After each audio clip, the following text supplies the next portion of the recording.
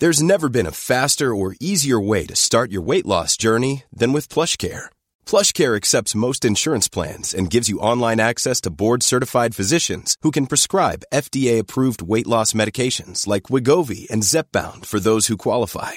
Take charge of your health and speak with a board-certified physician about a weight loss plan that's right for you. Get started today at plushcare.com/weight loss. That's plushcare.com/weight loss. plushcare.com/weight loss. Maine shooter had mental health problems. Lewiston, United States. Police in Maine said Saturday that the man who gunned down 18 people at a bar and a bowling alley, and later committed suicide, suffered serious mental health issues, but was able to buy weapons legally because he had never been forcibly committed to treatment.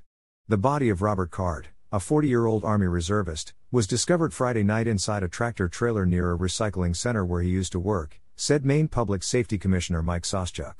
Card had shot himself. Investigators are still struggling to determine Card's motive for carrying out Wednesday's massacre in the town of Lewiston. However, Soschuk said that Card had reportedly been hearing voices and suffering from paranoia.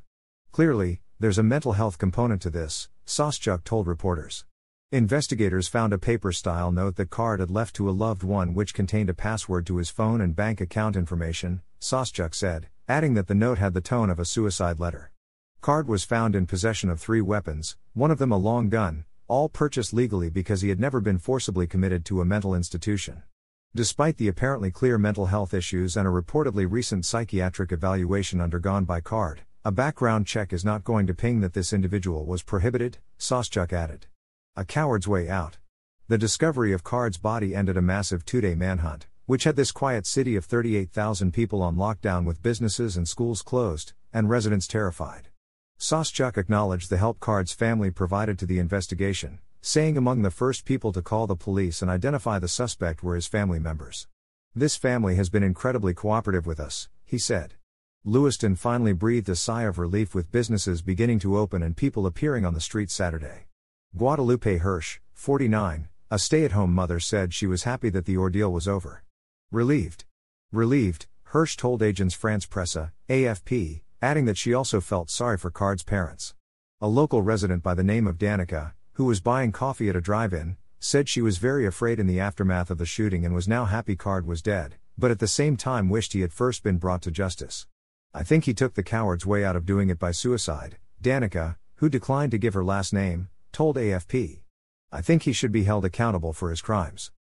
She added, it's a very terrible thing, and it's going to take a long time to get back up to be where we were before. In a statement issued shortly after Card's body was discovered Friday night, President Joe Biden vowed to renew efforts to curb gun violence in the United States. Americans should not have to live like this, Biden said.